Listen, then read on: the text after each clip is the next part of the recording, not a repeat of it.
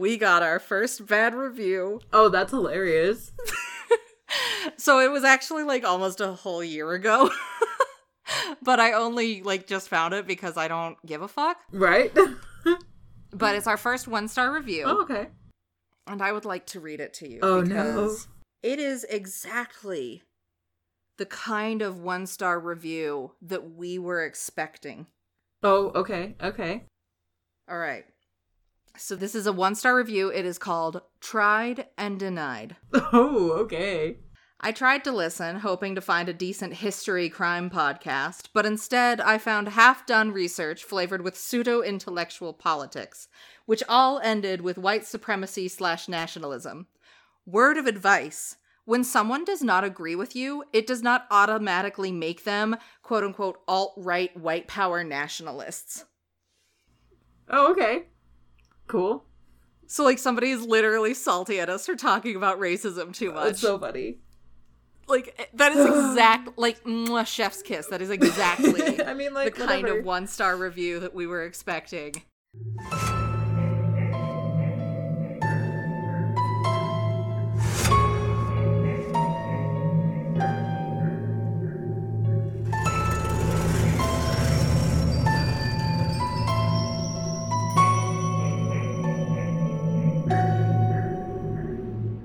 Hey guys, my name's Kenan. I'm the Dungeon Master of Top of the Round. We are an original and fully produced sandbox-style D&D 5e actual play podcast that prioritizes roleplay and storytelling.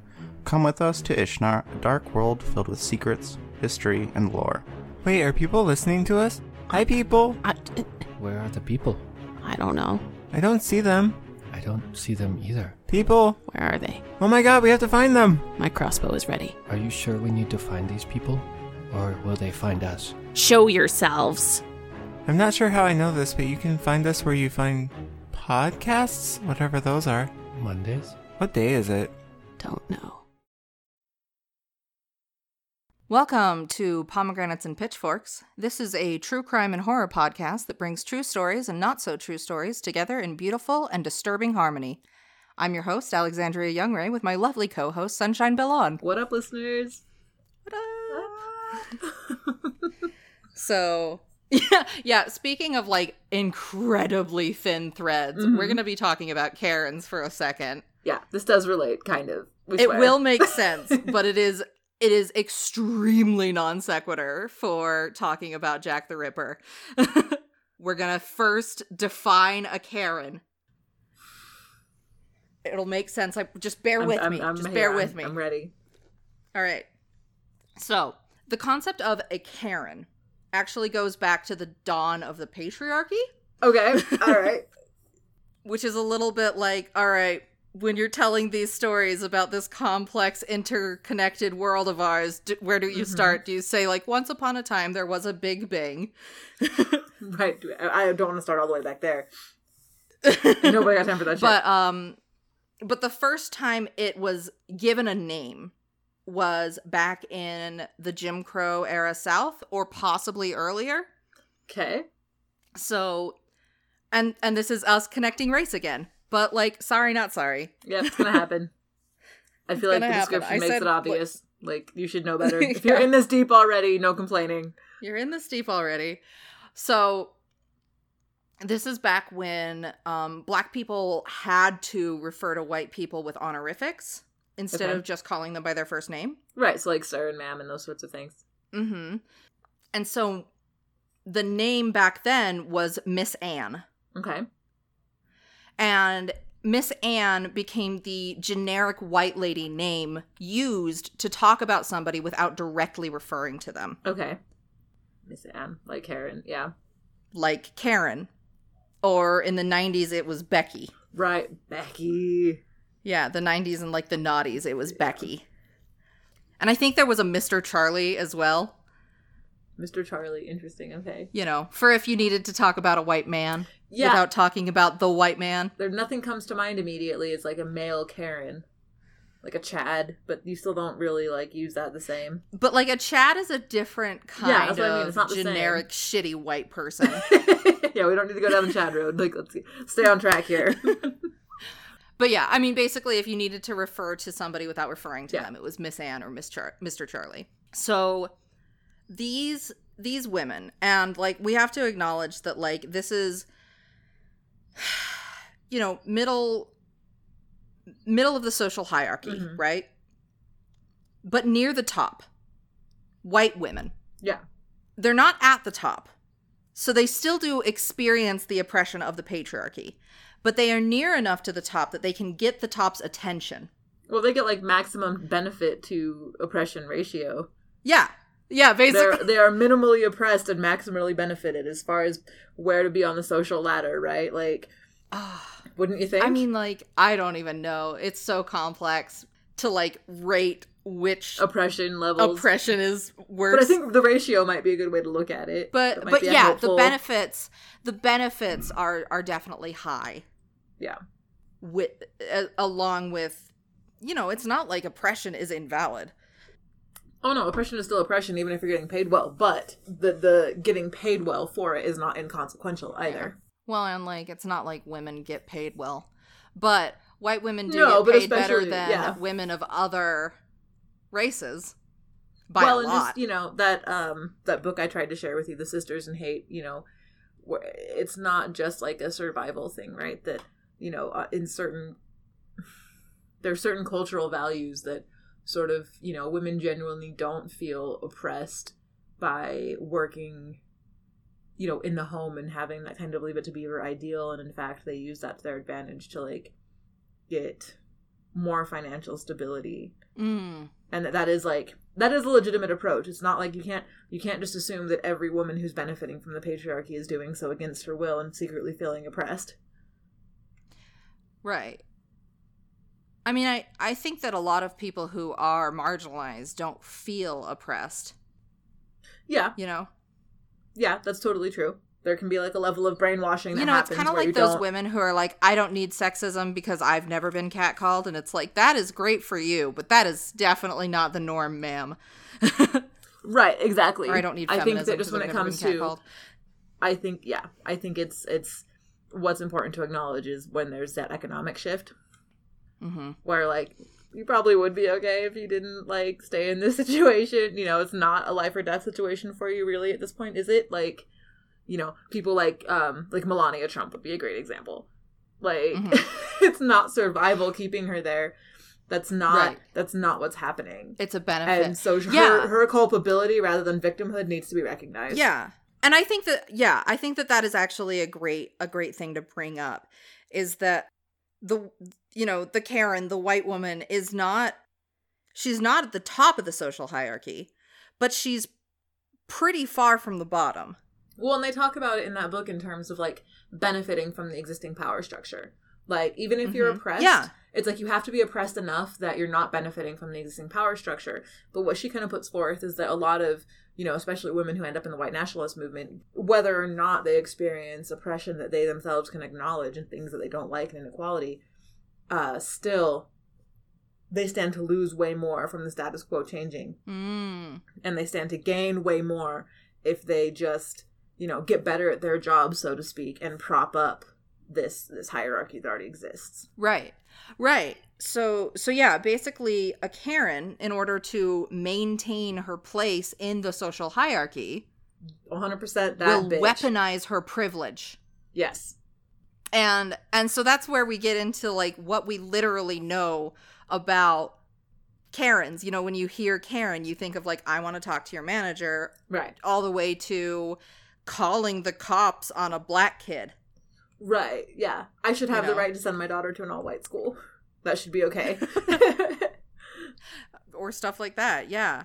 You know, I don't want those bad influence children around my good white children.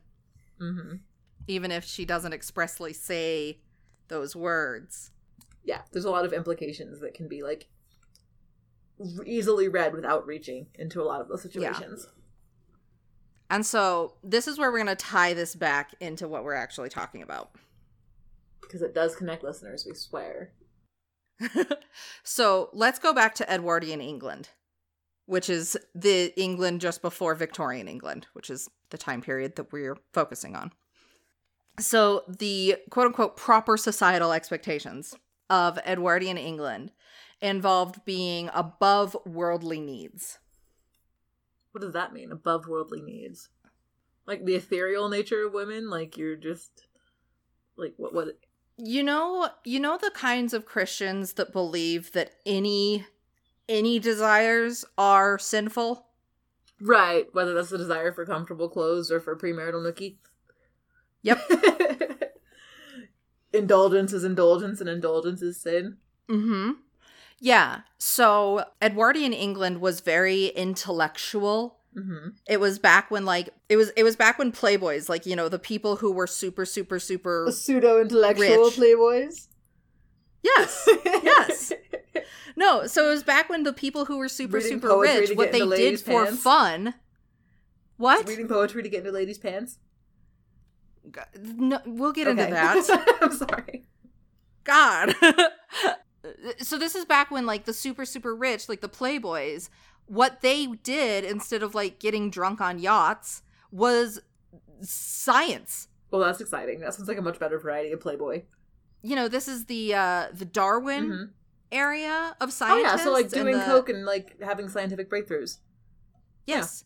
Yeah. You know, the people who discovered, like, most of the dinosaurs in North America were this kind of playboy. Okay, too, like Theodore Roosevelt and being like, I'm a rich boy, but I want to go be a Rough Rider. It's kind of, I mean, that's like the American version, right? Like that. Yeah. A similar kind of era. Yeah. And I mean, that's a little more modern, but like, you know, some kind of like 300-year-old, 200-year-old science was done by just rich dudes. And so like their scientific method was like, but there was a lot of discoveries done during this time. Right, because they could go on like a scientific expedition as like their vacation and their estate could pay for it.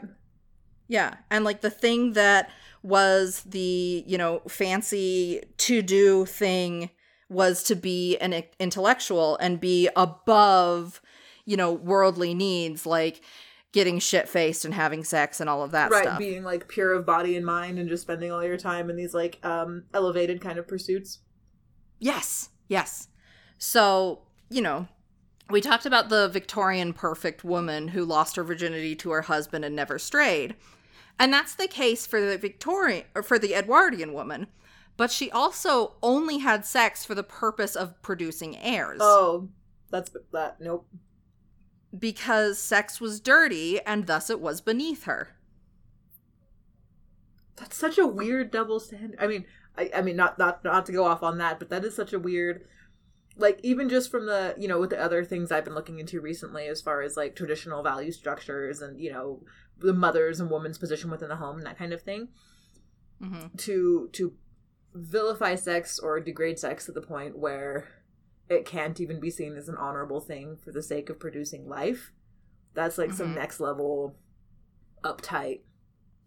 Oh, yeah. No, I honestly think that this did some terrible, terrible things for our culture to the extent that it still exists in modern day feminism. I would believe that. I mean, repression really does some, you know, like, just when you look at, like, you know, church settings and stuff like that, no matter what the religion is, where you have, like, inappropriate contact between, like, adults and children and all these sorts of things going on, it's hard for me to not draw the conclusion that, like, when culture becomes more strict and repressive, it, like, there's a weird pressure or something that happens there that, like, makes people worse. Makes people more likely to act out in, like, a really antisocial kind of way, I feel like. Right. Yeah. It's kind of like how people who were raised in Utah County come to Salt Lake and just, like, slut and drug it up for, like, the first couple of years they're there. Or, you know, if we're going to talk about Utah County, you know, porn consumption. It's demonstrably higher than really conservative, like, places that are statistically known for being really conservative. It's honestly, I think that porn addiction in Utah is like possibly the highest in the nation. Insane, yeah. And it's not even high because we're so repressed here. Right, it's stigmatized so much that, like, just that it's just set up perfectly to become something. Even if you don't have any necessarily things psychological, it's not like you have to have a pathology to be, like, curious or be like, I'm feeling a little frisky, I'm gonna, like, do some Googling. You know, you don't have, that's not a pathology. But the way you engage literally with it is the same thing with alcohol use in the United States. That's literally what I was about to say. Is that, like, if every time you drink a beer, you're stealing it from the back of the toilet tank, like, that's addictive behavior and it's going to beget addiction. Yes. Like, that's what happens. It's not about the substance. It's about the behavior and how we program addiction into our brains. Like, 'cause, like, come on. American binge drinking is insane compared to other countries because it is so stigmatized here. Right. And so when we get into drinking, we binge drink. Yeah. Same with porn and sex and like all of the things that we have stigmatized. Once you get into it, or it becomes a habitual, like, obsessive compulsive, like, secret, like, you know, instead of having a big binge drink, it's like, you know, you just habitually, like, you have to, like, look at porn. You have to look at porn every day. You have to do it. And so, like, you know, there's the sex negative feminists that exist in, you know, our modern world. And like, I get, like, there are some valid critiques of patriarchal sexuality that sex negative feminists bring up. But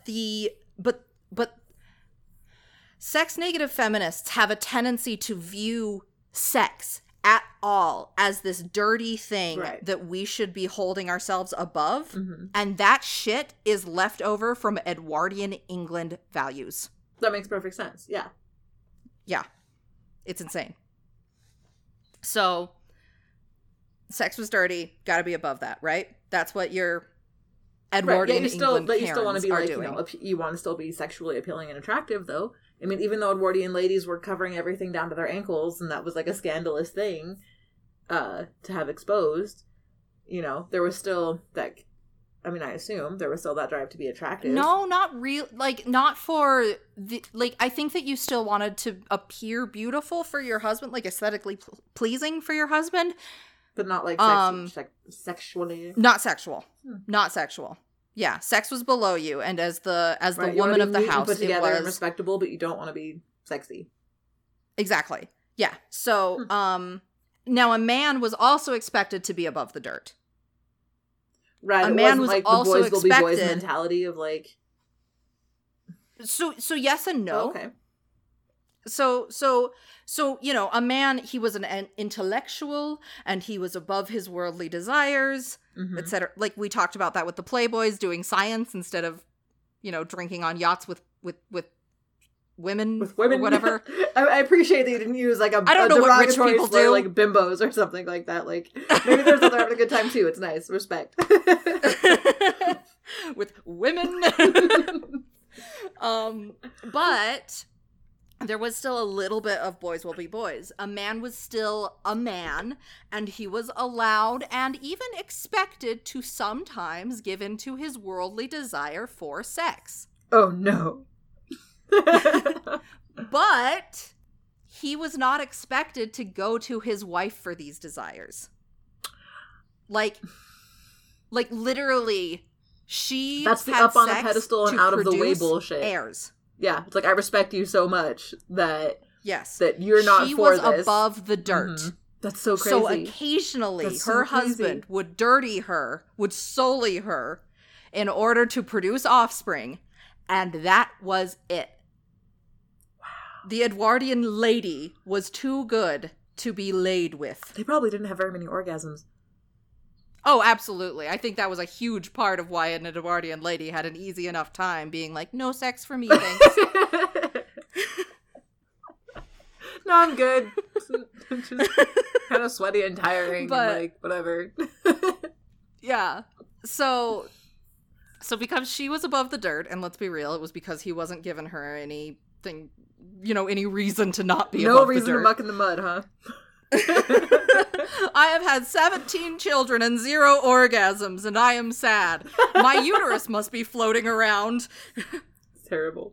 Oh, God. That's what hysteria is. Better treat it with a vibrator. The steampunk era vibrator.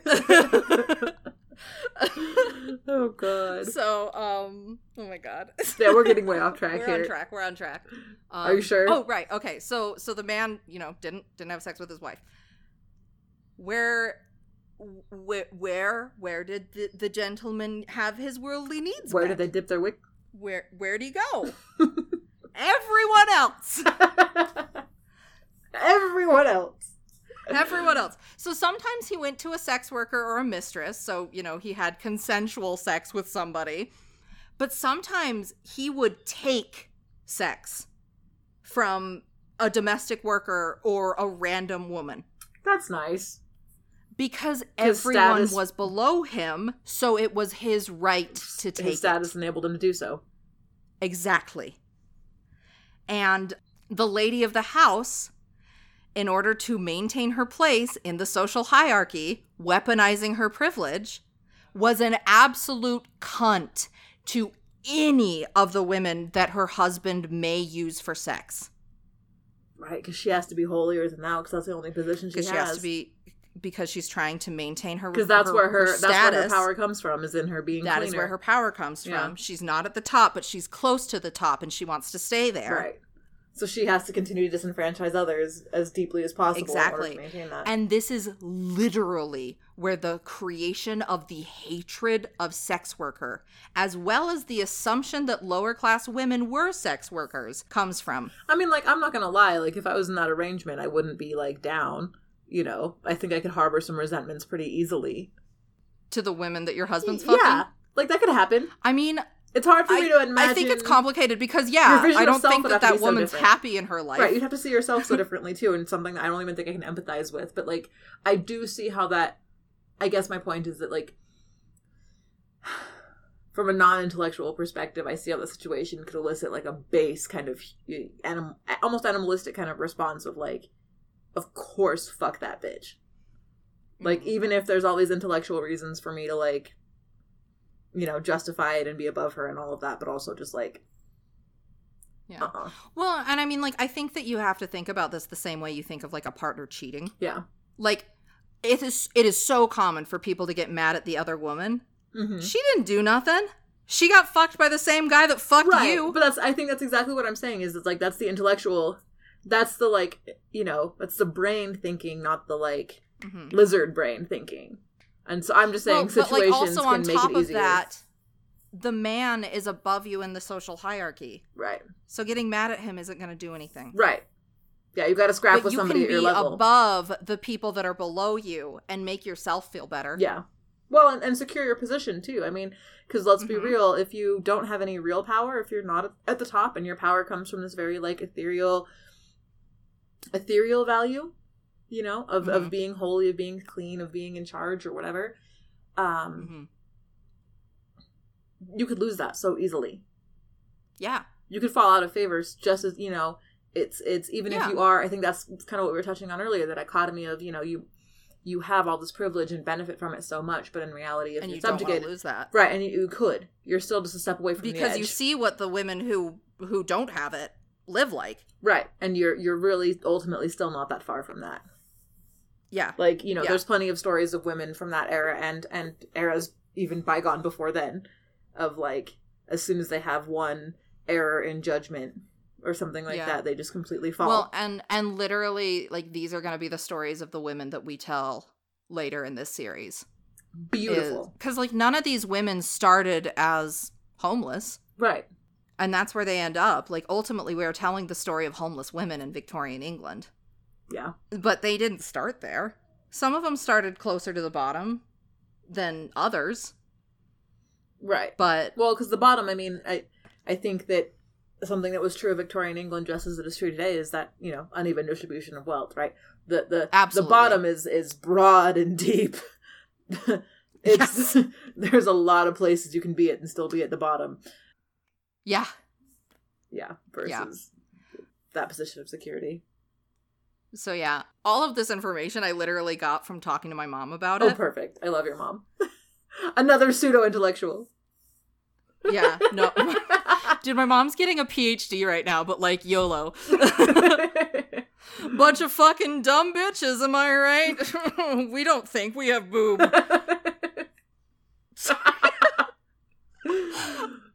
But basically, my mom took this, I think it was whiteness theory. Okay. So my mom's getting a PhD in physics education. Okay. So not just in understanding physics, but in, like, also there's a lot of social science that goes into understanding teaching. Yeah, actually, it's really funny because, like, my background is 100% social science and my mom's is 100% like science.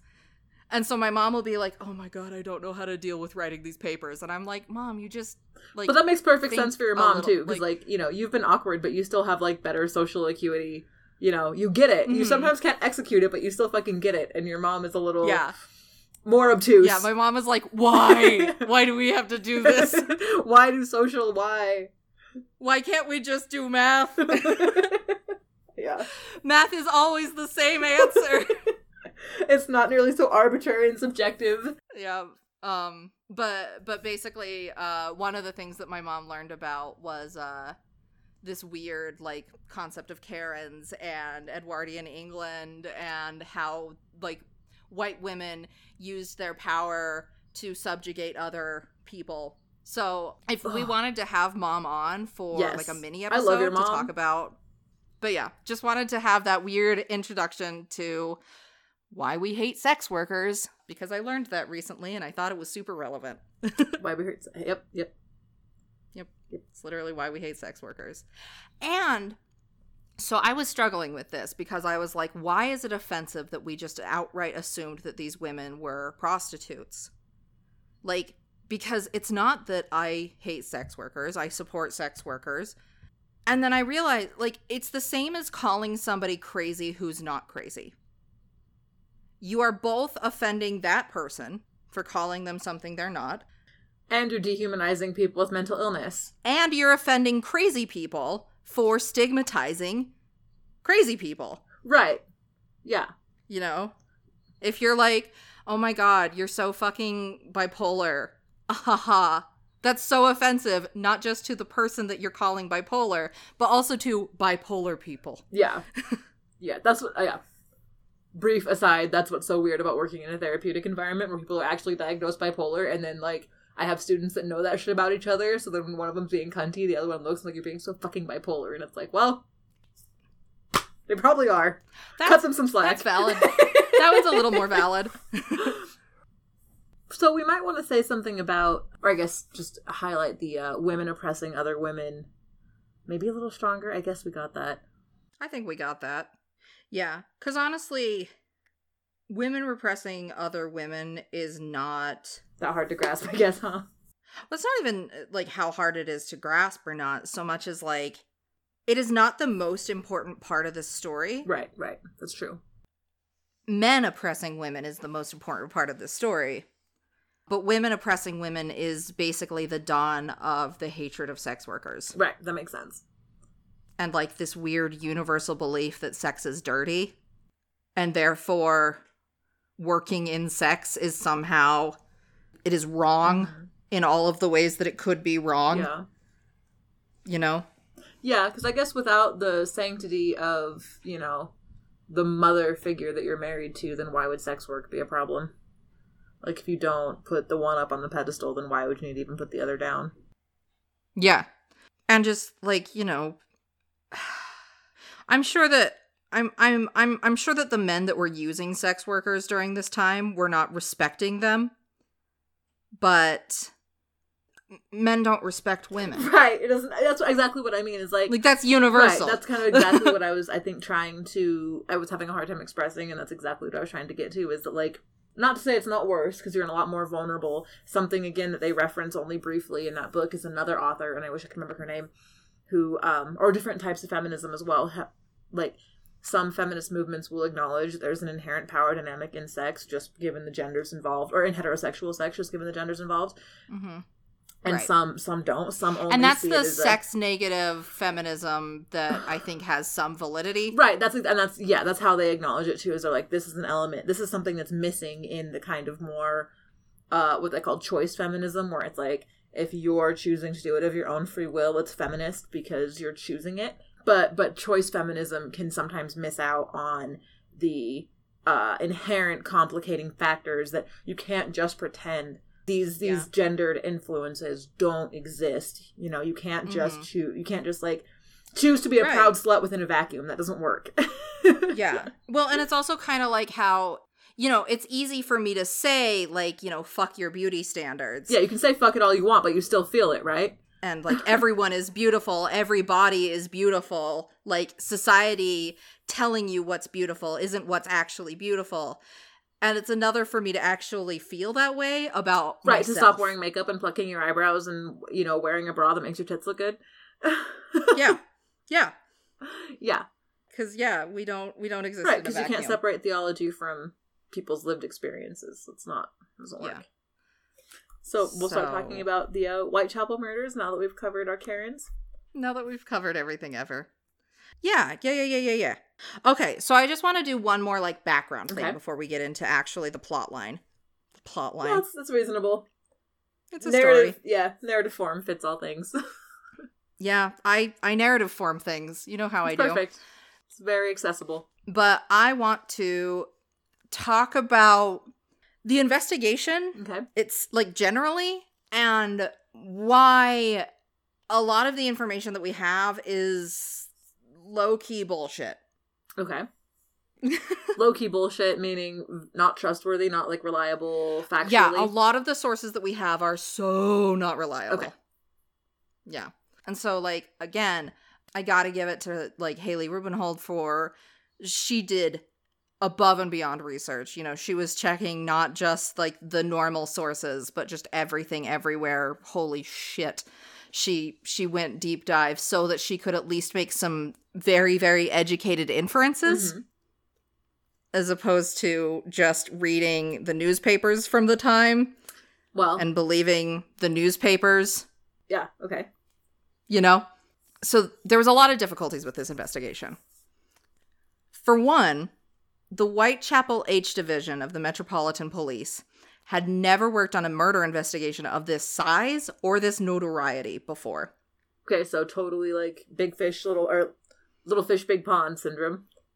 Yeah, it was way larger than life for the police force to even wrap their heads around. And then, you know, there's the obvious stuff of, like, forensics wasn't as good back then. You know, it was taking footprint markers. They didn't have fingerprints yet. They obviously didn't have DNA yet. Right.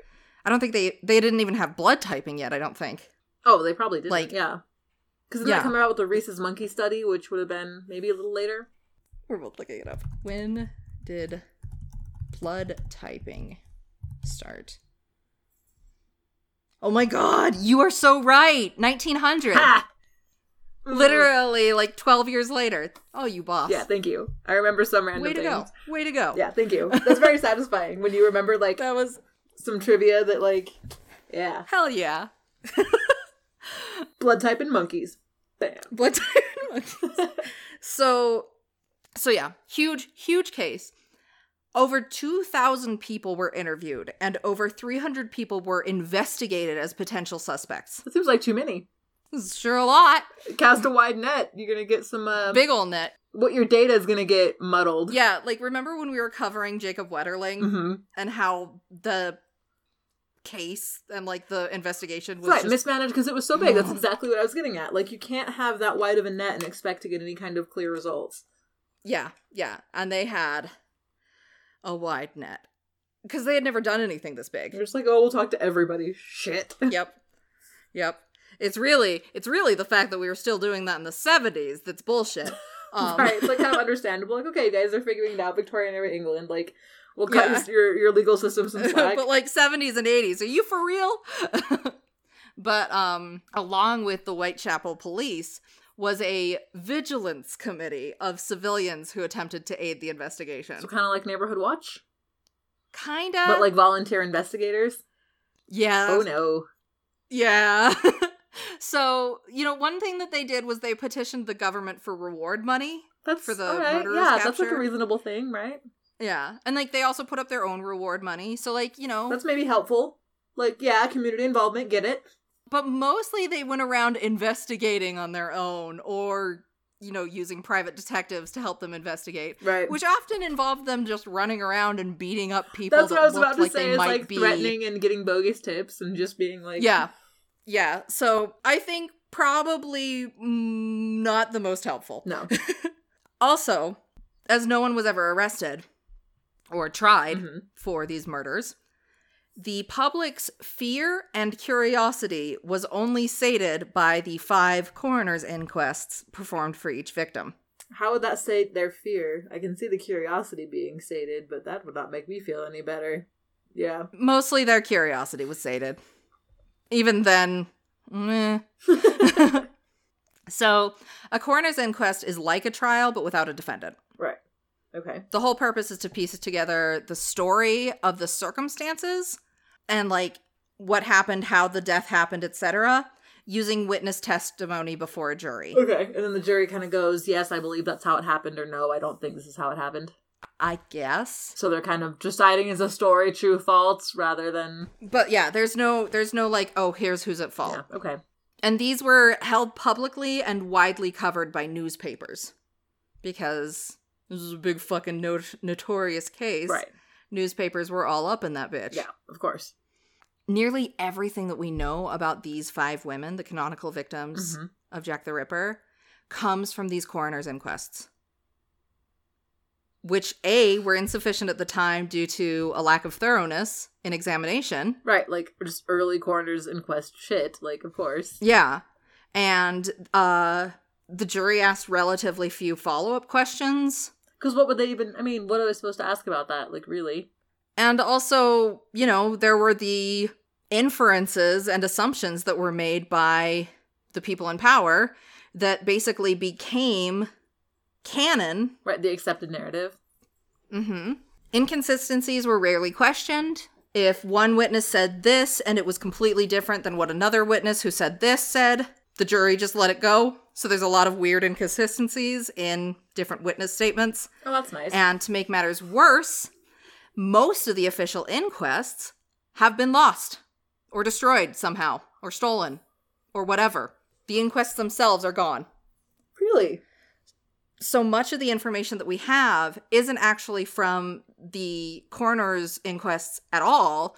It's from newspapers covering the coroner's inquests. Oh, that's even worse than, like, I thought it was going to be, like, hearsay or something by people who read them, but no, it's even worse. It's people trying to sell newspapers. Which includes whatever embellishments they added to entice their readers. Unfortunately, the news media has a history of even if you don't believe in fake news... There's no denying that news is a business, and so they're going to embellish and they're going to do stuff to make it sell. Yeah. It's not, there's an inherent issue with reliability there. Yeah. Basically, you have just, like, you're playing telephone with human error. That's like a tertiary source. That's terrible. Yeah. So, a lot of the information that we have is bullshit, you know? Right. We can make some assumptions. There's a lot of data from other sources that Haley Rubenhold used to write this book, but the inquests themselves, a lot of them lost, and the news, like, it's so all over the place. So, now we're going to get into the actual story of the Whitechapel murders. And this is pretty much the only time that we're basically covering Jack the Ripper, quote unquote, in what happened. Okay. And then we'll actually get into the stories of these women, and it'll be their stories. But we will tell the timeline on this day. Great. I love it. This is the day. This is the day. So, the canonical 5 victims of Jack the Ripper actually came out of a larger group of 11 unsolved murders of impoverished women in or near Whitechapel between 1888 and 1891. Okay. Most likely multiple murderers were responsible for these deaths. Right, because there's not enough that would tie them all together. Yeah, a lot of the deaths are really unrelated. Right, like, obviously. You know, the thing that ties the Whitechapel murders together is the location and time, and that they were unsolved. Right. So they can't all be related. That impoverished women in Whitechapel between 1888 and 1891. We don't know who done it. Right. And that is what ties the Whitechapel murders together. Okay. That's a pretty, again, casting a wide net. Yeah. Now, there are 3 things that link the 5 canonical victims to Jack the Ripper. Okay.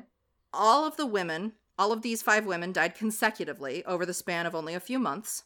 So they were so there were no murders between them that could possibly not be attributed to Jack the Ripper. Is that what you mean? There are no murders between them that are Whitechapel murders that are believed to be attributed to Jack the Ripper. or to be attributed to anyone but the Jack. Yes, got it. Sorry. Yeah. Yes. We're on the same page. Yes, you are correct. And they were within half a mile of each other. So just close proximity. Right. Gotcha. And they all died in the same way with similar subsequent wounds to their bodies. Okay. So all of the canonical Ripper victims died from a sliced throat. And apart from a murder believed to have been interrupted, all of the victims received varying levels of disembowelment. Okay. Depending on like the time that the killer had post kill. Yeah, so we'll actually we'll talk about that's the double event, and we'll talk about that. So the first murder of the Whitechapel murders was Emma Elizabeth Smith, who became the first victim in the Whitechapel murders on April 3rd, 1888. Okay. In the early morning hours, 2 to 3 men physically and sexually assaulted Emma. And we know this because she actually initially survived the attack and walked back to her lodging house where she was staying at the time. Poor Emma. And then she was taken to London Hospital. Okay. However, Emma died the following day from her injuries. Okay, so she was gang raped to death. Yeah. Yeah. Because this was clearly a gang attack, most people are on the same page that Emma was not a Jack the Ripper victim. Right. That sounds... Yeah. Not like she survived the attack initially. She was able to say there was a few guys. Yeah, that doesn't sound... Not Jack the Ripper. No. The next woman to die was Martha Tabram. She died August 7th at about 2:30 a.m. No one heard a sound beyond the cry of murder. And Martha was stabbed 39 times. Holy shit. But she was not slashed the way the canonical 5 victims were. 39 times. Yeah. That takes so much energy. Her, yeah. So this one's a little more on the fence. Right, like maybe he was just ramping up and figuring out kind of what he liked and what worked for him and Yeah, so this actually does kind of line up with the idea that a serial killer might kind of have like be an explosive moment on their like first kill. Yeah, when they're like really letting it out before they figure out their method and yeah, and like there's a different MO a lot of the times. It's more impulsive, less planned, less refined. Yeah, that sounds about right. However, the coroner's report indicates that 2 different weapons were used. That would make sense for 39 times. And some were done by a right-handed person, while the others were done with a left-handed person. Right, again, making a lot more sense for 39 stabs. So essentially, this may have been another murder perpetrated by multiple offenders. Right, another gang kind of situation. Yeah. And that seems to be the case for the first 2 Whitechapel victims. Where that they were murdered by multiple men. Yeah. And I mean, I don't know. It's possible that Jack the Ripper was an ambidextrous dual wielder, but let's be real. Like, he didn't do it with any of the other victims. I don't think that... Not to get, like, I don't know. This is definitely dipping my toes in an area where I, like, can't even pretend to be an expert, but just the amount of energy and strength it takes to punch somebody 39 times, like, stabbing is harder. Like, there's no way that one guy was just sitting there like, 2, 3, 4. Like, I'm sorry. No. Well, I mean, Jack the Ripper really fucked up some of his victims. Yeah, I mean, you're right. There could be some extenuating circumstances that could lead to extra brutality, for sure. Yeah. It is really the fact that it seems to have been done by 2 different hands. Yeah. That's like, yeah. Nah. Yeah. Probably well, this and was just the level of brutality, I guess, would be outstanding for one individual. Like, that would be extra exceptional. Oh, you're gonna be upset when we get into this. Oh, great. Goody. Because Jack the Ripper was a brutal guy. Yeah, I know. All right. So, now is our first canonical victim, and she'll be the first woman that we cover when we actually get into the women's stories. Mary Ann, or Polly Nichols. She went by Polly, but her name was Mary Ann Nichols. But we'll be calling her Polly for her story. She became the first canonical Jack the Ripper victim in the early morning of August 31st. Okay. Polly had her throat cut and her abdomen mutilated. Oh, nice. Which was the MO. Yep, that fits. And her story and the story of the next 4 women will be our next 5 episodes. Lovely. Fantastico. Yeah, and I'm really excited. Their stories are a lot. So sad, but so good. Yeah, there's so much.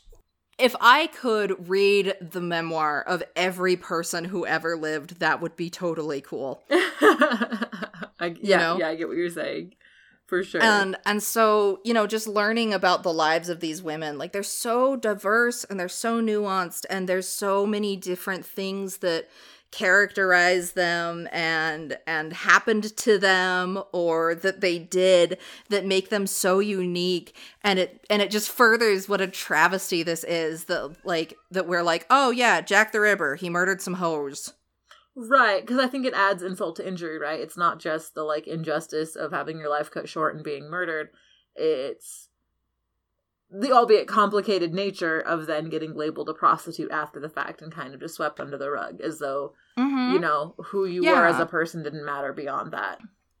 Yeah, just the fact that, not only did their life get taken from them, but their story. Dignity, human value. Okay, sure, someday we're all going to be forgotten, whatever. But, I want to be remembered for the life that I lived. Right, they didn't have that not opportunity. Not for being some whore that got murdered by some guy. Right, and I think that's a perfect way of saying it, is, it's not like anybody expects or should expect to be remembered forever and live in immortality. It's just that, maybe that you shouldn't immediately just be fit into somebody else's narrative and labeled as something less than human for eternity. Mm-hmm. Yeah, I mean, God, there's so many stories that portray Jack the Ripper as somebody who was trying to clean up Whitechapel by murdering the local sex workers. Or not even just the ones that directly are retellings or iterations of Jack the Ripper, but how pervasive that, type of psychosis is. You watch, Murder by Numbers, you watch Criminal Minds, you watch X-Files, you watch any procedural drama, regardless of how, where on the spectrum it lies, if it's more realistic, if it's more supernatural, whatever. Pretty much any procedural drama will have that sort of theme and that sort of archetypal murder situation where some guy, whether rightly or wrong, takes to cleaning up the streets by murdering women. That's a very, very common plot setup. Yeah. And I mean, I think that we might have talked about this last episode, but that was literally the MO for Gary Ridgway, who killed 50 or more women because he was murdering prostitutes. Right. And so it's happening. The cycle gets repeated in reality and in fiction. And so not only did the police not care to investigate these missing women, but also he justified his actions by saying he was cleaning up the streets. Right. The social beliefs and attitudes that allow the situation to happen in the first place. Mm-hmm. You're right. It's shockingly obvious how it perpetuated to modern day. He was being a good moral Christian, removing sex workers from the world. Right. Which is, again, I think that falls into that sort of weird Karen territory, where it's even if housewives can get behind the fact that it's wrong that people like Gary Ridgway, were murdering women the way that they were, or Jack the Ripper in the Victorian era, there is still, again, that moralistic high ground where it's if they weren't, well, but maybe these women deserved it. Yeah, exactly. If they weren't out there being immoral and selling their bodies, then maybe that wouldn't have happened to them. Yeah, okay. No, honestly, if we're being totally honest, the background that I gave you of the Edwardian England, being better than the woman that your husband slept with, this is literally the reason that we argue maybe she deserved it for rapes Or maybe she's somehow complicit or culpable. I don't know. It's complicated. So complicated, oh my god. I don't know. Yeah, no, absolutely. You can do things to make you more or less safe. But again, it doesn't make bad things happening to you, right? No, it definitely doesn't make it justified or retributive. You know, it doesn't make it retribution either. Right. Yeah, and I definitely think that, like, you know, that weird Edwardian England, I am better than the women that my husband takes for sex, is literally the reason that we demonize rape survivors. Right. And excuse the behavior of rapists. Yeah. Because the husband was permitted to do whatever.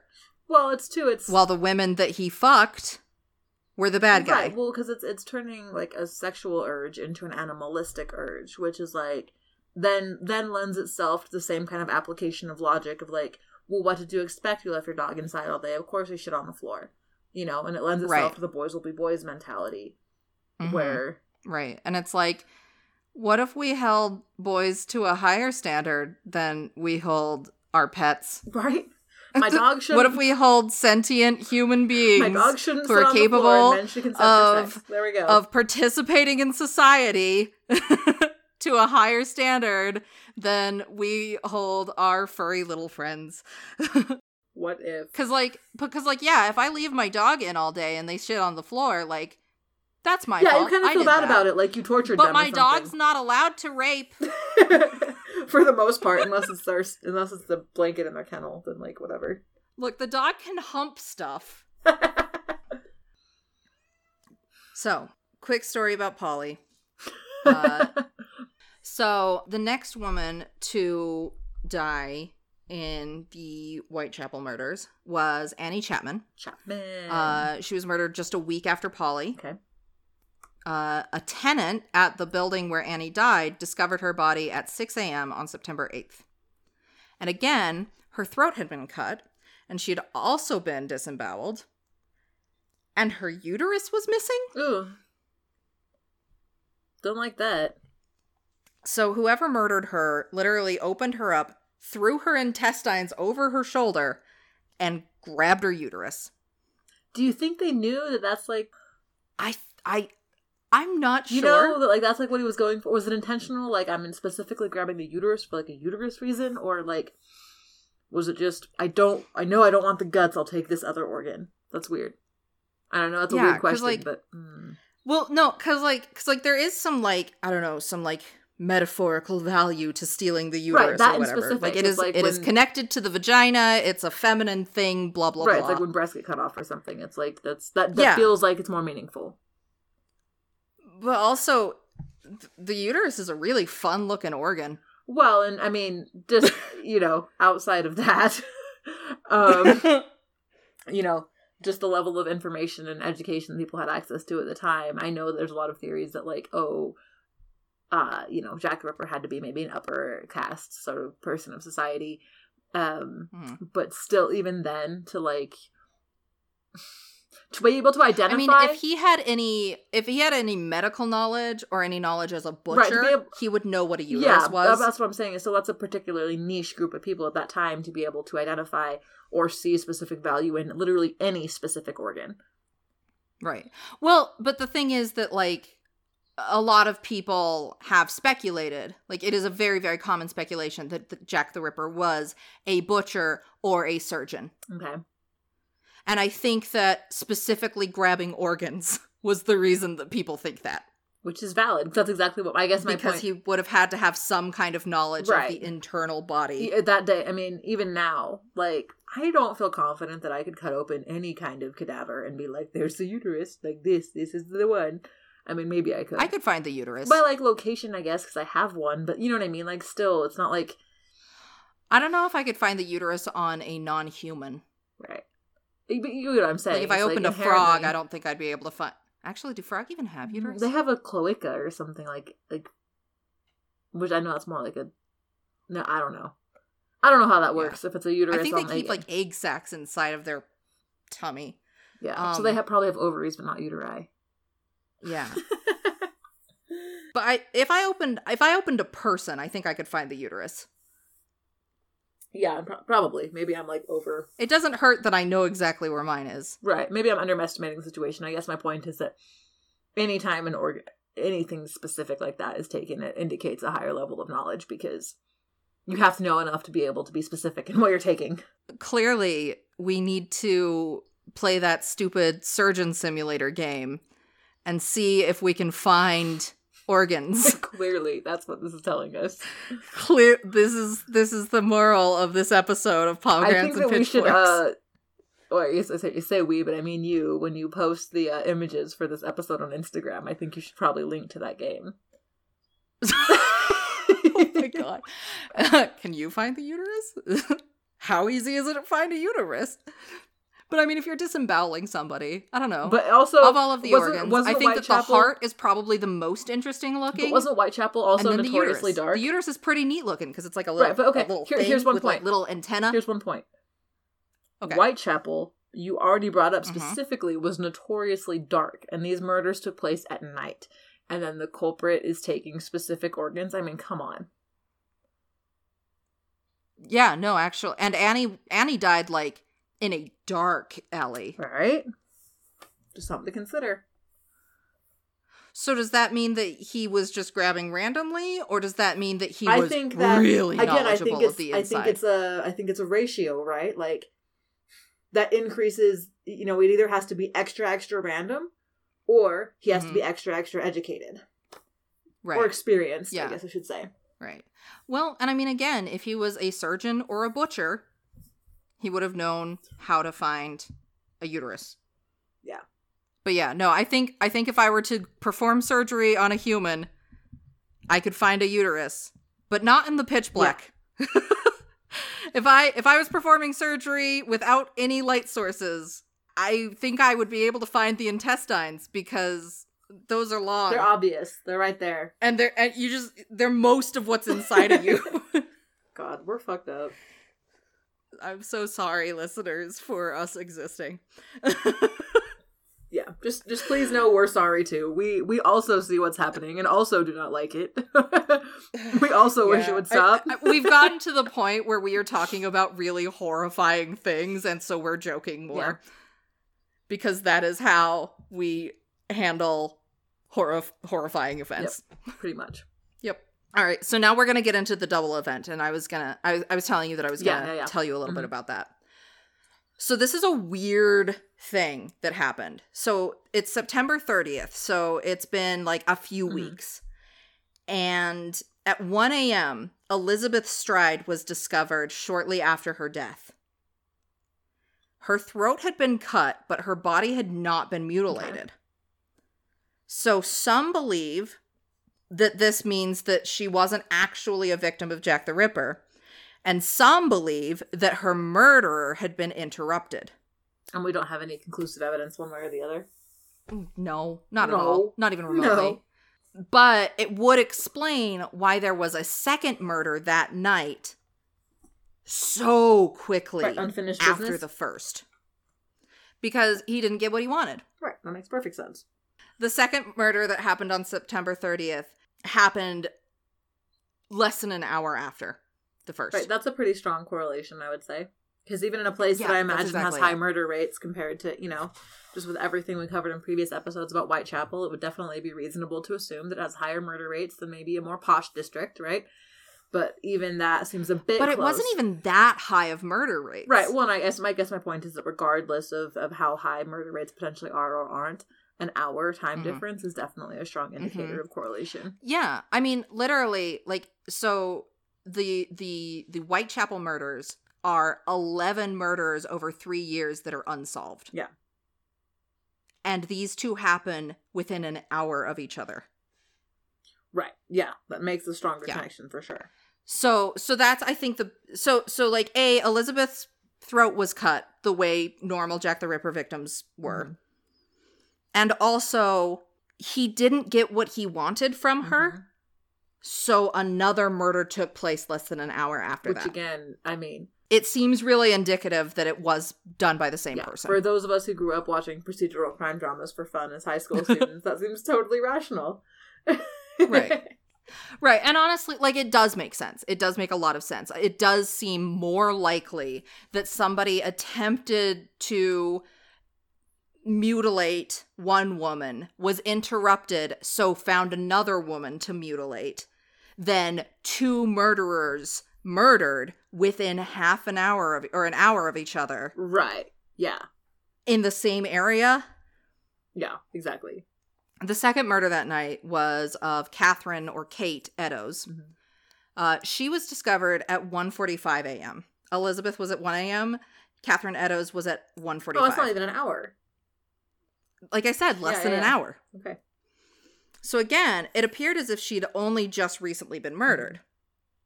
So, you know, get from point A to point B, fast murder. And again, her throat had been cut. But in this case, her face and torso had been severely mutilated. Right, like he was more frustrated and then acted out more strongly. He went bonkers on this woman's body. This time, the murderer took both her uterus and her kidney. Okay. Which again indicates some knowledge of internal organs. Right.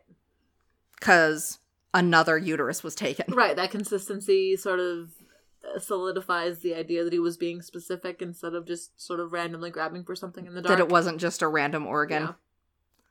Yeah. And, you know, you talk, like I say, the uterus is kind of fun looking, but then, you know, he also took the kidney, which that absolutely requires some knowledge of what stuff is or where stuff is, because the kidney's just sort of organ shaped. Right, but that is also a reasonable level of specificity considering how common it is to eat kidneys. Yeah. Again, a butcher would know where it is. Because that's like a thing that you would dress down an animal and specifically set that piece aside. The uterus, not so much at all.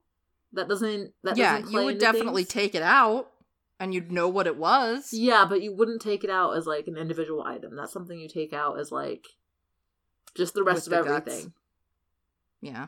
It's not a kidney. But you still probably know what everything yeah, you is. do, but I don't know. I feel like most stuff I got guess eaten. My point is that like things like kidneys and livers and hearts were specifically removed as like, this is a marketable item. Whereas other things I don't think were so much. Yeah, I've never heard of people expressly eating uteruses. The kidney is important, and we will get into that. I feel like some Silence of the Lambs shit's coming on. There's a nice Chianti and some fava beans. There absolutely is. So now we're going to get into the letters. Okay. Pause for weird investigative shit. So hundreds, if not thousands, of letters were sent all over England claiming to have been written by Jack the Ripper himself. Okay. Victorian era name form. Kind of. Yeah.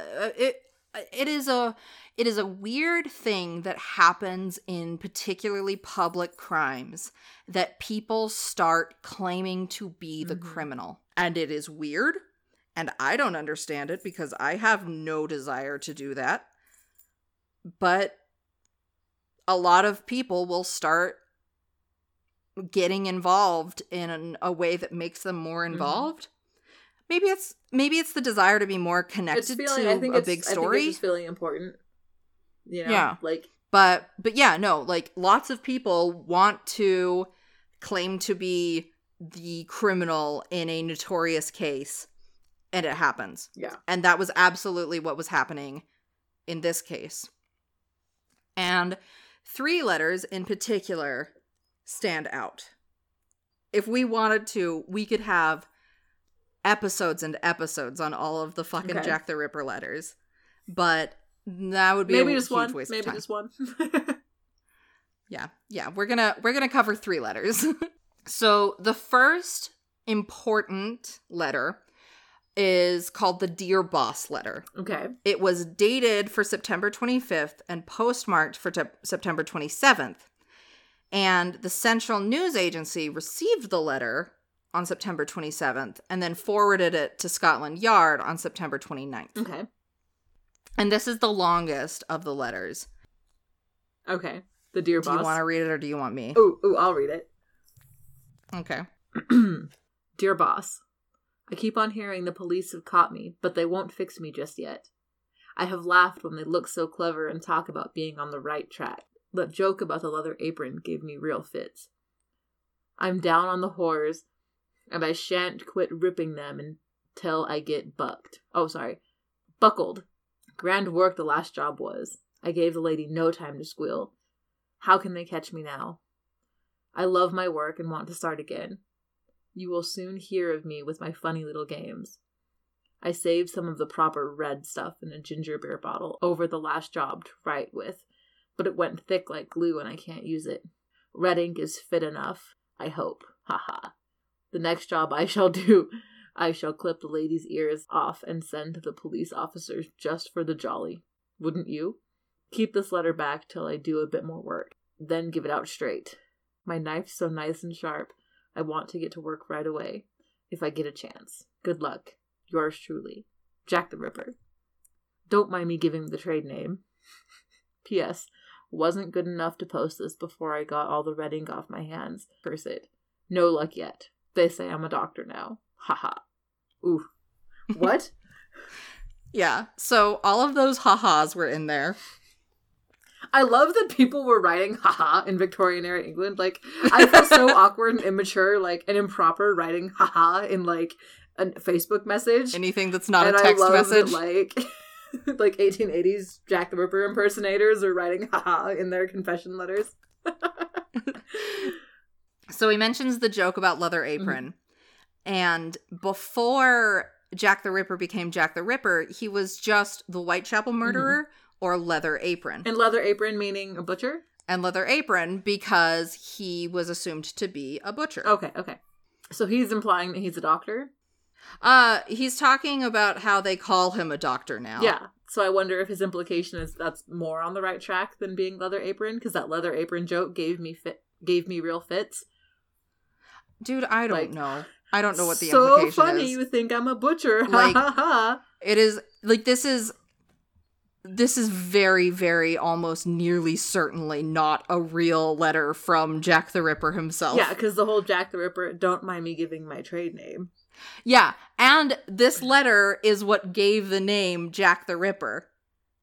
And honestly, if he had stayed leather apron, he probably wouldn't be as notoriously famous. So, are we taking the track that we, do not believe this is a genuine Jack the Ripper letter, but B, are willing to credit it with as being the, like, progenitor of his namesake? Absolutely. Okay. Yeah. So the thing is, usually serial killers get their names from the newspapers. Right, they don't name themselves. And if we're being honest, this is still the serial killer getting their name from the newspaper. It's just that the newspaper tried to pretend to be the serial killer. Are you suggesting that you think the newspaper wrote this letter? Not a crazy person? Yes, and I'll get into that. Okay, just that was a very specific way to, like, go about that. Yeah. So really, the reason that I'm bringing in this letter to our episode is because, like we've said before, we're not expressly a true crime podcast. We cover true crime because of the societal implications. We are a sociological horror podcast. Right. What makes people scared and act freaky? And sometimes that includes true crimes when those crimes affect the zeitgeist of our horror. Right. Yeah. What makes people get scared and act freaky? So in this situation, I am almost certain that this was not written by Jack the Ripper. But it is still an incredibly important letter in the Jack the Ripper story because it literally gave Jack the Ripper his name. Right, it establishes the brand, as it were. Mm-hmm. So, initially, this letter was written off as one of the bajillion hoax letters that already was rotating around the fucking English countryside. So. Legitimately. But the ear cutting mentioned in the letter somewhat matched Kate's ear being cut off when her face was mutilated. And Kate was the last murder before the letter was sent? Kate was the second murder in the double event who had her face severely mutilated. Yeah, okay. That said, her ear being cut off seemed a lot more like an incidental thing to just overall face mutilation. It seemed like an accidental nicking off of her ear. Well, and this could be a complete and epic reach. So just, feel free to be like, sometime that's bullshit, or like cut it from the episode. But especially because I'm literally about to reference like Netflix shows from the same era. But, you look at things like, I guess Peaky Blinders was a little bit later. But, for a culture that has a lot of crime and poverty and criminal organization on the street, somebody losing their ears is not really that big of a stretch as far as like a mutilation to threaten. Like mutilating people for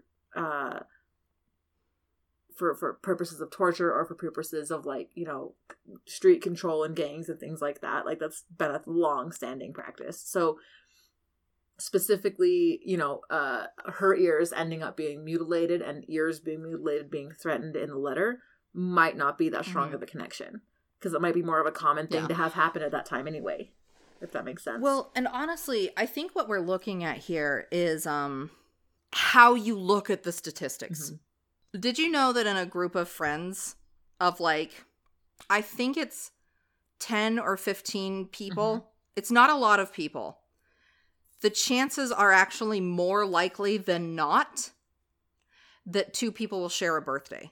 And how many people? 23 people in the room. Really? So not that many. If there's 23 people, there's a 50-50 chance that at least 2 people will have the same birthday. Okay, so it's like the birthday statistic but applied to ears being mutilated in Victorian era England. Yeah. So if you look at the chance that somebody's birthday will fall on a specific day, it's 1 in 365. But if you look at the chance of out of 23 people, 2 people sharing a birthday, it's 50-50.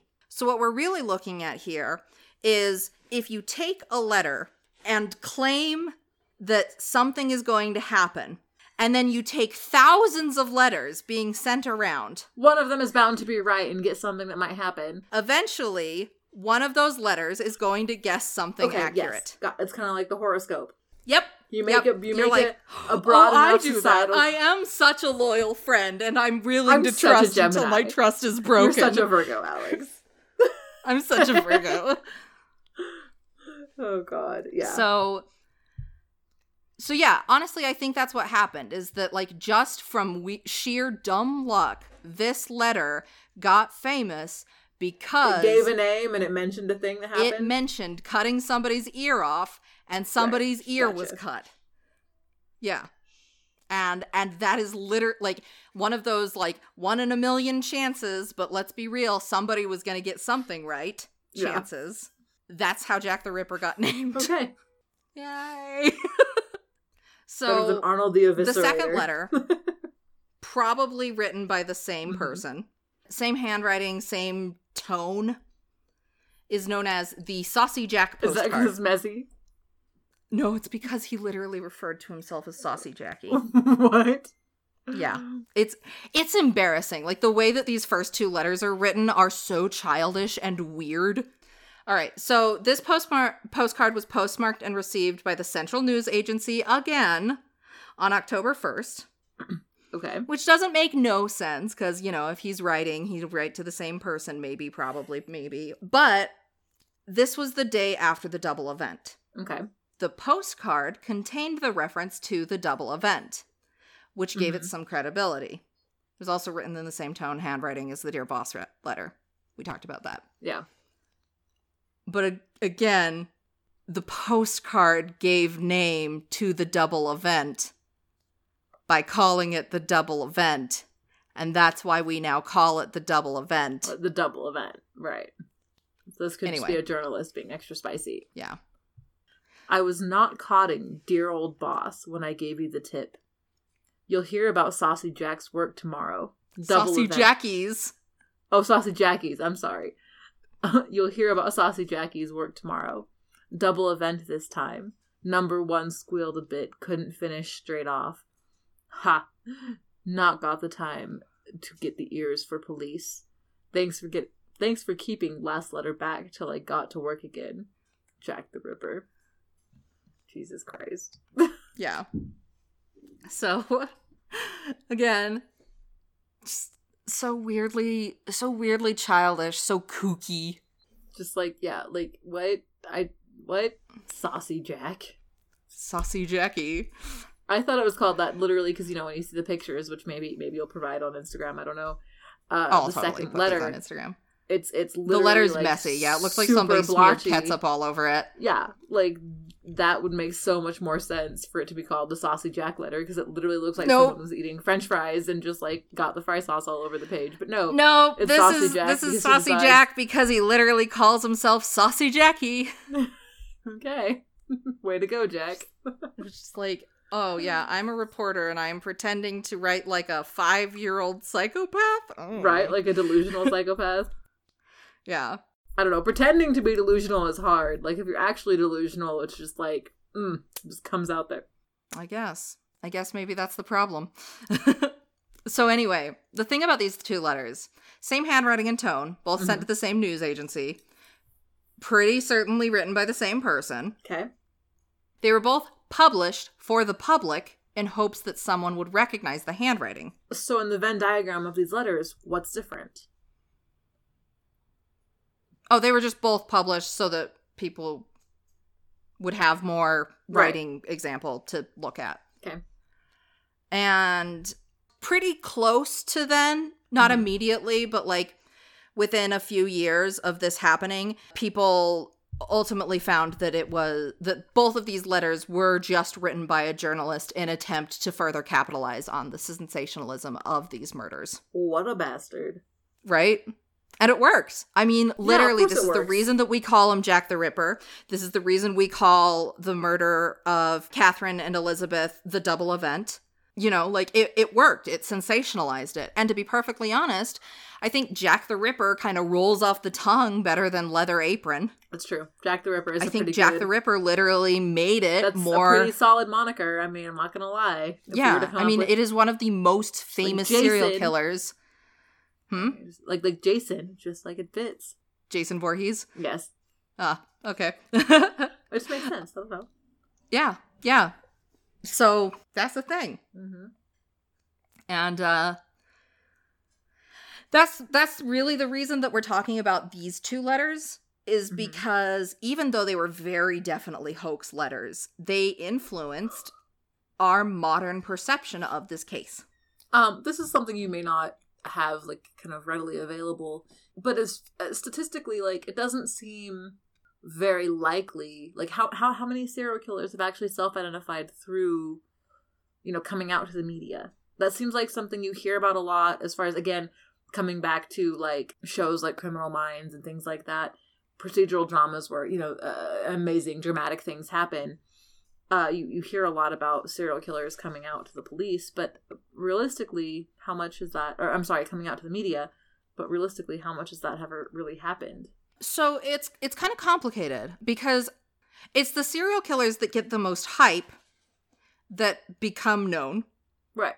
So any serial killer that's doing a good job of being sneaky about shit and doesn't get investigated by the police is a serial killer that we will never know about. There seems to be this correlation, or I guess social, to me, maybe I'm wrong, but there seems to be this social kind of myth or assumption that to an extent they are in it for the hype and they do want that notoriety. Some and are. That trope of the serial killer wanting to be known, you know, to be acknowledged for his deeds, that kind of thing.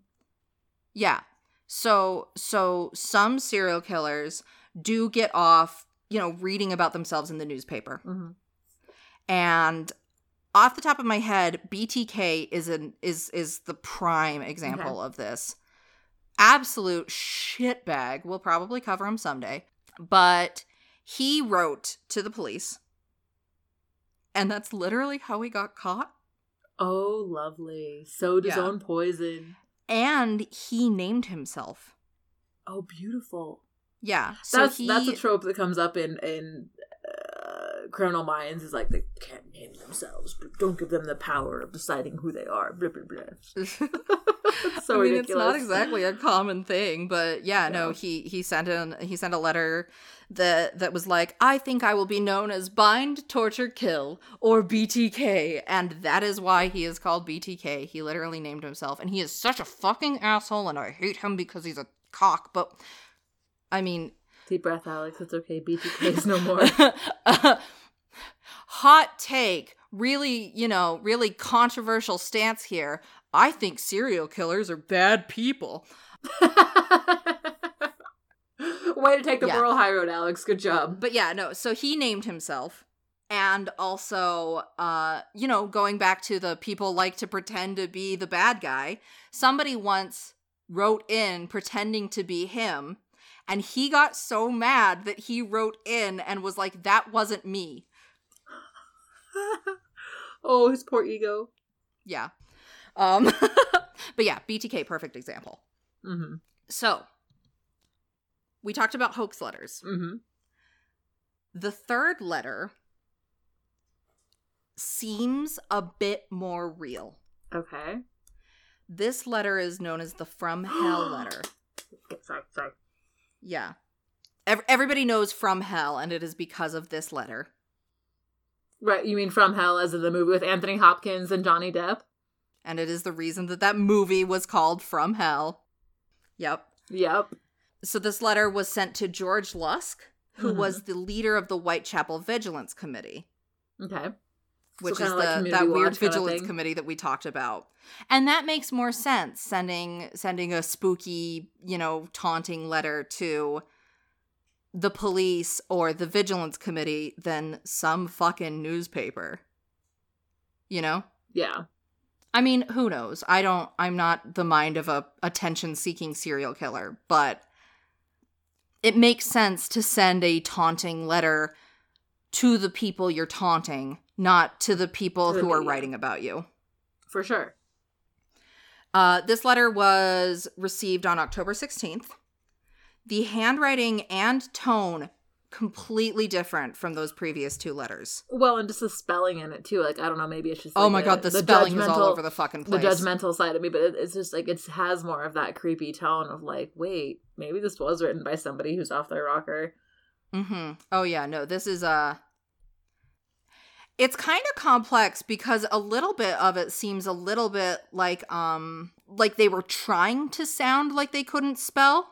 Mm-hmm. Like maybe they're disguising who they were by looking unintelligent. Yeah, which is also a thing that BTK did. Oh, weird. Yeah, he tried to throw off the police by giving them misleading hints, by giving them red herrings, and it worked. But like when he writes knife, yeah, he spells it KNIF. Yeah. So he misses the E. Or kidney. But the hard part of the word knife is the K. Oh, right. So it might have been that he was faking being unintelligent, or it might have been that he was uneducated enough to know, right, knife has a K in it, but forget that it has an E. It's hard to say. It's really hard to know, Yeah. On top of, the fact that this was clearly written by a different person than the previous two. Right. That obvious. So with this note, there was with the letter came a box. And inside the box was a kidney. And this kidney was taken to the London hospital where it was confirmed that it was in fact human. Okay. And it had been preserved in some kind of alcohol. Gross. And if you recall, Kate had her uterus taken and her kidney. I recall. Gross. So. But wait. So this says, Mr. Lusk, Sore. Are you going to read it? Not Sore. Well, should I? Yeah, I mean, you read the rest of them. Okay. From Hell. Mr. Lusk, Sore. I sent you half the kidney I took from one woman and preserved it. His writing is so, it does not flow. I send you half the kidney I took from one woman and preserved it for you. T'other piece I fried and ate. It was very nice. I may send you the bloody knife that took it out if you only wait a while longer. Signed, Catch Me When You Can, Mr. Lusk. So she only had one kidney missing, right? Yeah. Oh, half the kidney. I'm sorry. Half the kidney. Half the kidney. I was thinking he sent one kidney and there was another kidney left, and I was like, wait, he only took one. How does that work? But no, half the kidney. No, that's fine. he sent half the kidney. I think that it was confirmed which side the kidney was. That kidney algebra adds up. And the doctor who confirmed had a letter written to him later that we're not including because it wasn't particularly big to the story, but it does kind of adds to what may have been behind this letter. Yeah. Okay. So, two possibilities. One, this letter was actually written by a killer. This was written by Jack the Ripper, the man who stole Kate Edo's kidney. Yeah. Another possibility is that it could have been another hoax, but this time from somebody like a med student. Right, maybe or somebody who would have access to a human kidney, from the London hospital. Maybe not somebody who's trying to act directly to boost interest in the news story, but somebody who's trying to just fuck around and get it. Like a troll. One of the people that's just trying to be, just trying to fuck with the story in order to become a part of it. Yeah. And that, both of those, would explain why the doctor who confirmed the kidney was human received a letter himself. Right. That makes sense. So those are the three, important letters. There's hundreds. There's so many fucking letters in this case. Mm-hmm. We are not going into all of them. Not. Those are 3 letters that we are covering. Hard no. That's it. But yeah, the first 2 obvious hoaxes, definitely written by a journalist in order to hype up the case, and they did. The final letter could have been real? Maybe? Mayhaps. Could have been. I mean, at this point, does it really matter, though? What... I guess we don't know who Jack the Ripper is, so... Yeah, what does it really... What meaningful nuance does it really add to the story, whether or not those letters are real? Right. I mean, the thing is, I think that this has been... Who Jack the Ripper is has been studied so much that I think that it's been too watered down to actually figure out who it is at this point. Well, it just seems like even at the very start of it was so instantly muddled by media influence and by mythos at the time and so obscured by and more importantly, I think, way more importantly, how obscured the case itself was by social values. Ultimately, I feel like it would be like now if a murder were to take place where a killer was specifically targeting, people at a detention center on the border. It's like, how could we expect especially media attention if we were to look at newspaper reports from that 20 years from now, would it really be accurate? Probably not. We're just sort of going based on, if it wasn't important then, how are we going to have an accurate picture of it now? Yeah. What was I going to say? I don't know. We should probably talk about Mary Jane Kelly, huh? Yeah, we should probably get back to murder. We talked about the letters, very important, very not important, etc. Mm-hmm. So, this is the final canonical Jack the Ripper victim. And this is the most intense one. Okay. And I really, really debated how much detail I should go into with this because... Like you do. Because you don't want to sensationalize someone's brutal death? Yes. Yep. Yes. I don't want to hide from the facts because a lot of times that influences the intensity of the case, the intensity of the experience of the victim, as well as the reason that we look back at the case the way we do. Okay. But I don't want to add more than I need to because I don't want to... I don't want to be entertaining people with the suffering of others. Right. No gore porn. Yeah. I do all of the research that I can. I figure out everything that I can. And then I decide what is appropriate to report back to our listeners. Well, I think it's important, too, to note that I think you can push the envelope a little more when it comes to details if you're providing context, right? Gore with context can be important because it can tell you, it can indicate severity, it can indicate intensity, it can indicate so many things. But without the necessary context, then it can just seem, shocking for the value of shocking. And I know we've talked about this before.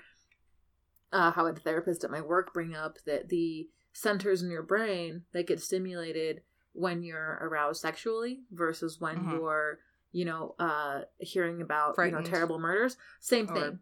Same thing. And so it's important to acknowledge that, like, we're sort of hardwired for this really intense interest in those sorts of things. There's probably a dopamine connection there. Yeah, which, again, makes sense, maybe out of self-preservation or whatever. Like, I don't know enough to really make a guess, but just sort of acknowledging that on a base level, we can be excited in a way that's really not intellectual by this stuff. Yeah. Well, honestly, I don't know that it's not intellectual. It's just not necessary. Yeah. Because we're a curious creature, Humans are curious, and that's a huge part of how far we've advanced with, science and knowledge. Yeah. It's a huge boon. It's a boon, absolutely. It's a boon and a boondoggle. Yeah. So mostly it's just that I want to be ethical with the way that I report on other people's suffering. Yeah. But I also don't think that we should completely hide what people went through, because that's inauthentic to the story as well. Well, and it's puritanical as well. It's complicated. Yeah. I think about it a lot. It's something that I am trying my best at, and I will not always succeed because it is hard. Well, and it's hard, and it's an ever-changing, it's a moving finish line, so it's really hard to, or, the parameters are ever fluctuating. Yeah, I think everything is a case-by-case basis. Yeah. But yeah, so Mary Kelly's murder is the most intense of the canonical Jack the Ripper victims. And I spent a lot of time debating how much I should go into detail because it is really brutal. Okay. So, the month of October remained tense but quiet. Nothing really happened, but everybody was kind of talking. Okay. And this quiet was interrupted on November 9th in the single room of Mary Jane Kelly. She wasn't discovered until nearly 11 a.m., and likely the privacy of her room gave her murderer as much time as he needed to commit her mutilations. That's lovely. So he had hours to mutilate her body. Ugh. So again, her throat had been cut, but this time not only was her face and abdomen severely mutilated, but her breasts had been cut off, which you talked about being probably metaphorically important. Mm-hmm. She had been disemboweled, as per usual. Her viscera was spread all around the room, and her leg had been cut all the way down to the bone. Wow. Now, there is some debate about whether or not this was an actual Ripper victim because of how intense this mutilation was, as well as because she was the only canonical victim who was young. Okay. The rest of these women were, like, middle-aged women. They were, like, in their 40s. And the murder of Mary Jane Kelly is kind of weird because she was, like, 25 and beautiful, and actually was one of the only women who was actually a sex worker. Oh, okay. But it seemed as if she came from a life of being one of those proper brothel sex workers. Okay. So she was like a proper sex worker. She wasn't a survival sex worker. Right, not the kind where somebody's like, oh, I'm living with this man because it works for me. And no, like... She was just actually a sex worker. Right. That was actually her daily grind. Haha, grind. Yeah. And, like, it's complicated when you're looking at, like, the societies of Victorian England and, like, whether or not you are coerced into sex work because that was the only thing you could make any money with. But you also have to look into, the fact that sex work was literally vilified the second it became a thing. The reign before. Yeah. It's complicated. Drink. So yeah, there's some disagreements on whether or not this was an actual Jack the Ripper victim, or it totally could have been, but, for the first time, Jack the Ripper had the privacy and time to do as much mutilation as his heart desired. Yeah. And we'll talk about that a little bit when we get to her, because there are some other There are some other possibilities of who her murderers were. Okay, some extenuating circumstances that muddy the waters. Yeah. Yeah, that we'll get into that makes her life story just wild. Just wild. All right. Just a lot. And then the ripping stopped. Why? So maybe he died or was caught for a completely different crime and imprisoned. Maybe he moved. Maybe immigrated to another place. But the ripping stopped. So interesting. Yeah. With Jack the Ripper, you expect the conclusion to be so much more grandiose. Like, oh, if he left, then that had to mean that he was an upper aristocrat who maybe there'd be a record of him leaving, or, just something. Like, you expect there to be something. I mean, his final murder victim was pretty grandiose. Right. Yeah. But yeah, no, exactly what he was or whatever. Who knows? Mm-hmm. That said, there are still 4 more unsolved murders in the Whitechapel murders that we are going to go into. Okay. Because we are still telling the Whitechapel murders story. Because the broader story is really interesting. And also, some people debate about whether or not all the Whitechapel murderers were Jack the Ripper. Okay, interesting. I disagree. I actually think that the 5, maybe 4, were the Jack the Ripper murders. But I still think that we should tell all of them. Okay. So, there was a month and a half mm-hmm. between this murder and the next murder. Okay. But there is a good reason that there is belief that she was not a canonical victim. Who, Mary Jane Kelly or the... No. Okay. So Rose Mylett okay. died on December 20th, 1888. Medical examiners at the time disagreed on her cause of death. Okay. 4 doctors believed that she had been strangled. 2 doctors believed that she had accidentally hanged herself on the collar of her dress in a drunken stupor. Oh my god. Okay. Which makes things complicated. You don't accidentally hang yourself. Yeah. I think what it was is that they thought that she was so pass out drunk that she somehow managed to asphyxiate herself. Okay. Or she might have been strangled. Who knows? The police commissioner also believed that her death was either an accident or a suicide. But the jury, for her coroner's inquest, actually ultimately returned a verdict of willful murder, and her death was added to the Whitechapel files. Okay. So that is why she is on here. Who fucking knows? Again, this is old information with bad resources. Right.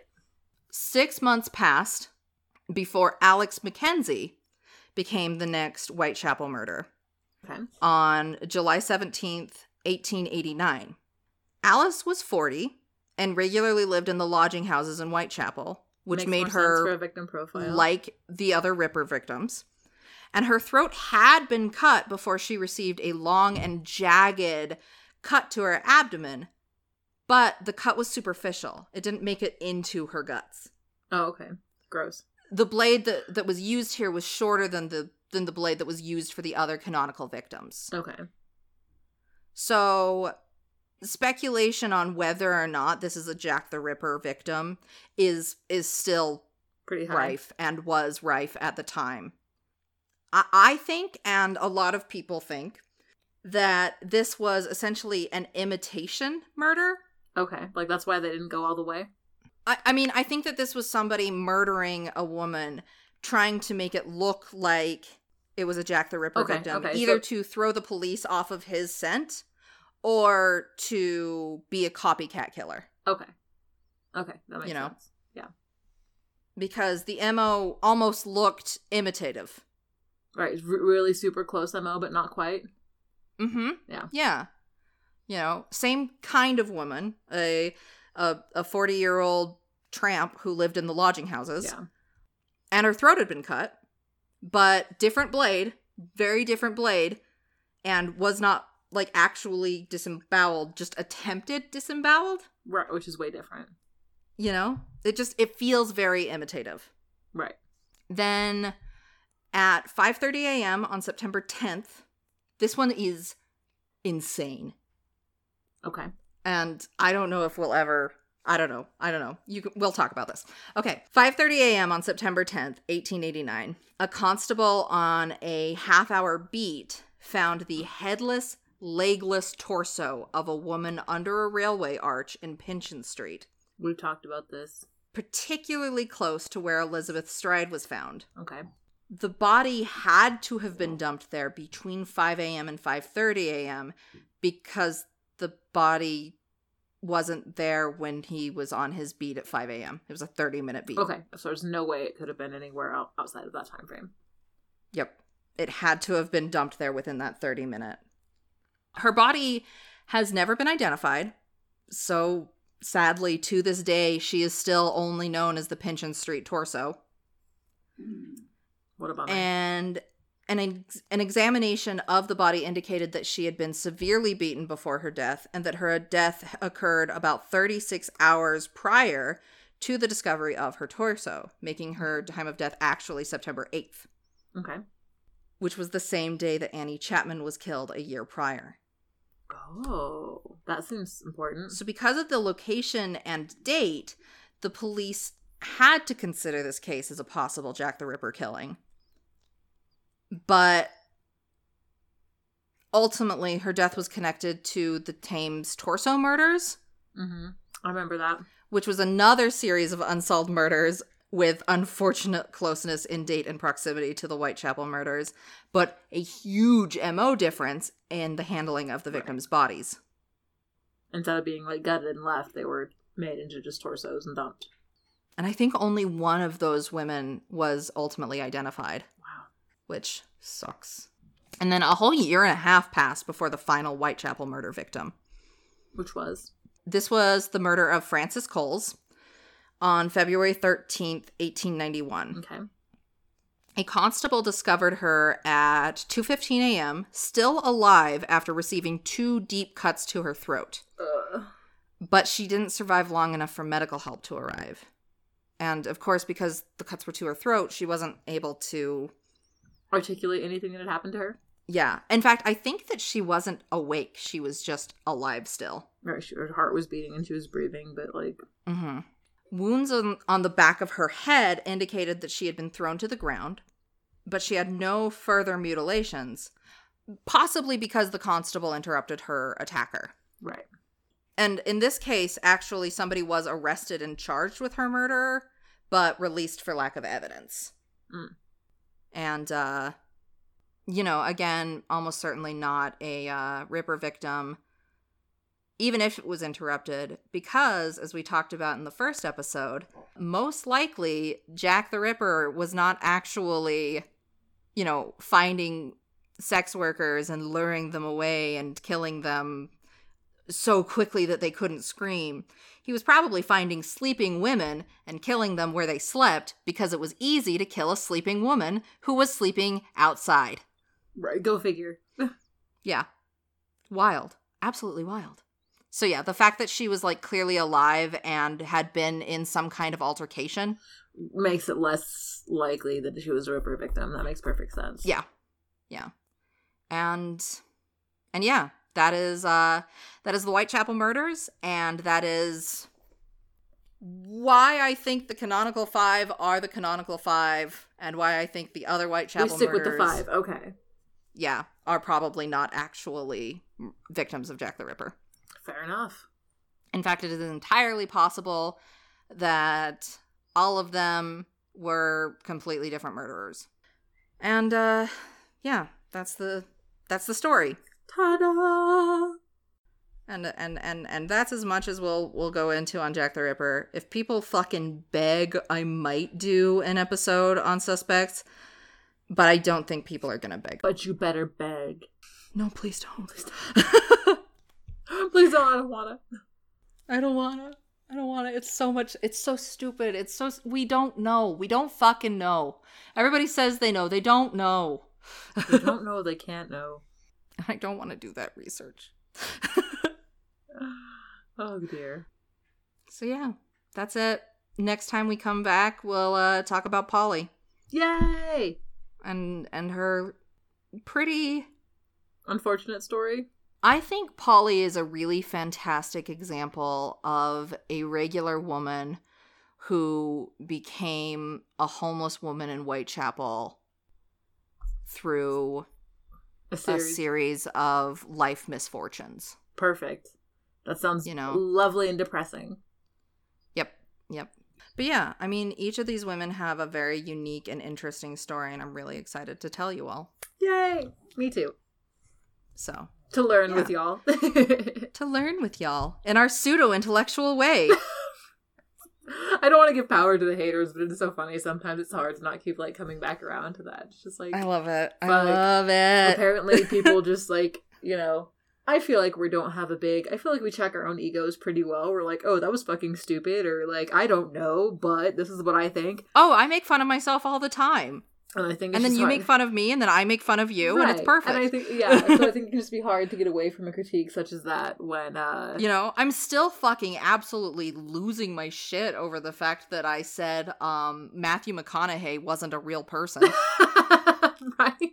It's we know. We know we fuck up, thank you. We got that well in hand. I'm fully aware that I am a flawed human being. I hope our listeners don't suffer under the delusion that we suffer under the delusion of perfection, because that is not true at all. No, I think I'm striving for perfection. I'm striving but I know I'm not going to get there. Well, and I think that's kind of the je ne sais quoi of our show, is that I feel like we go out of our way to admit that, we respect our own intelligence, but also, we recognize the lens with which we're viewing everything, too. Yeah, but, ultimately, this is a amateur podcast. Yeah, it is what it is. I don't have a grant from some organization to do this podcast. It's your problem if you're coming to us for the most highbrow possible podcasting. Yeah, I think it would be really cool if, our podcast could be used as a jumping off point for research, if somebody wanted to do that.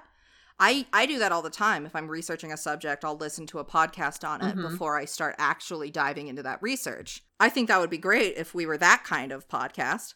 I feel like we're at least a high tier enough podcast to be that. To inspire people, yeah. To inspire the professionals. But don't cite us in your fucking thesis. Yeah, if you do, that's on you. What the fuck? What are you doing? Listening to podcasts and expecting, what? No. I mean, fuck, check out the sources that we linked. Right, it's kind of treat us like you would Wikipedia. Sure. Don't even treat us like Wikipedia. Wikipedia is checked by thousands of people. Yeah, that's true. Cite our sources, don't cite us. Thank you. Okay. Yeah, we should wrap it up then. Yeah. All right.